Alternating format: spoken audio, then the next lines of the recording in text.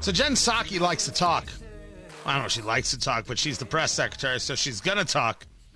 And she wants you to believe that not having masks during the State of the Union tonight, well, that's just coincidence. Today. Was it important to the president that masks come off before the State of the Union? Is there a message that he hopes to send with that news? Well, I would say the president is very powerful, but he couldn't make us be in the green zone that we're in right now in D.C. That's why we are not required. We're not going to be required to wear masks starting tomorrow. So I would say that for him, it had nothing to do with the timing around the State of the Union. He wanted to give the CDC the time to assess and make recommendations that would be clear to the American public about what their recommendations would be for mask wearing moving forward.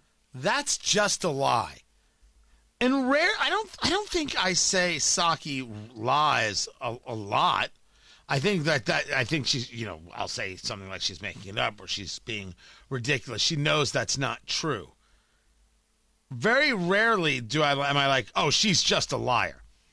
All of this is in concert with the State of the Union because masks were never about politics. They were never about science. They were always about politics. It wasn't about science. It was about political science.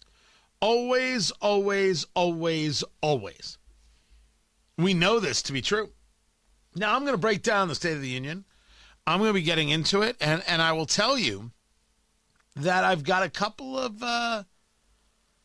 things that I'm a little skeptical about. And I'll go into that. I'll go into what I mean coming up in a little bit.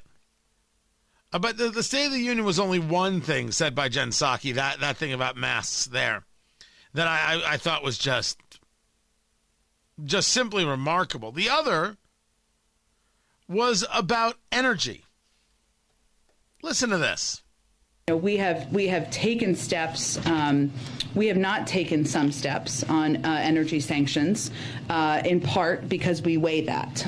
It doesn't mean they're off the table. They remain on the table. But Europeans, for example, are very concerned about further price spikes on gas in particular. Their prices have gone up 335% over the last year and 26% over the last 5 days. So sanctioning energy would affect Russia's income stream. Certainly that would be a reason to do it, but it would also have extreme consequences on the world. And yes, it would have extreme consequences on Russia. In the meantime, Russia has sent mercenaries to kill Zelensky.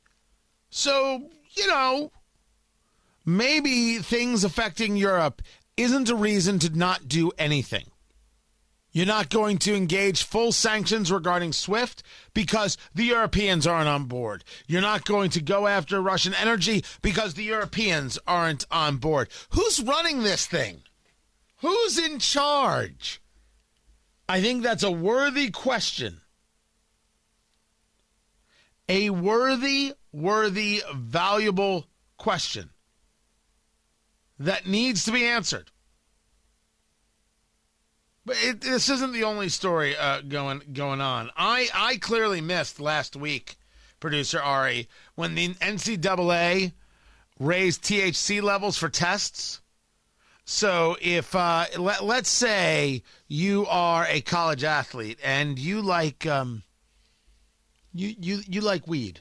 1, 2, 3, 4, 5, 6, 7, 8. A bag of weed, a bag of weed. Oh, everything is better with a bag of weed. It's the only help that you'll ever need because everything is better with a bag of weed. Let's say you like yourself a little bit of you like to roll one.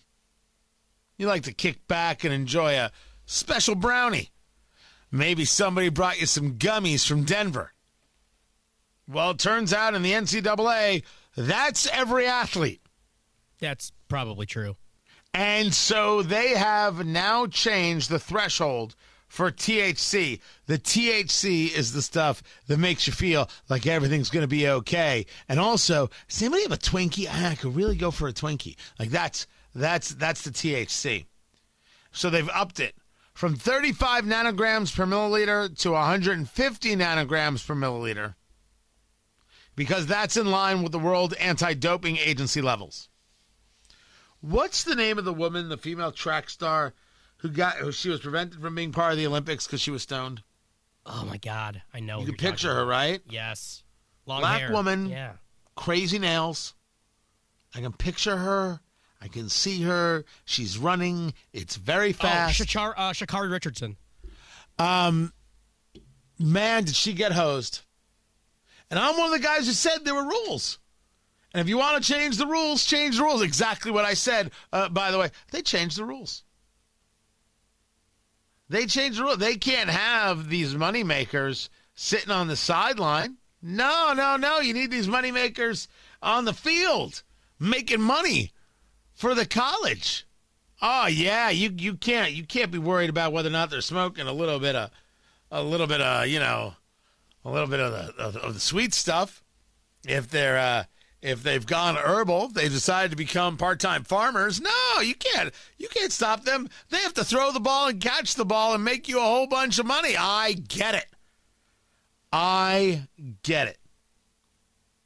love how just absolutely embarrassingly transparent the NCAA is. The NCAA, we don't care, just pay us.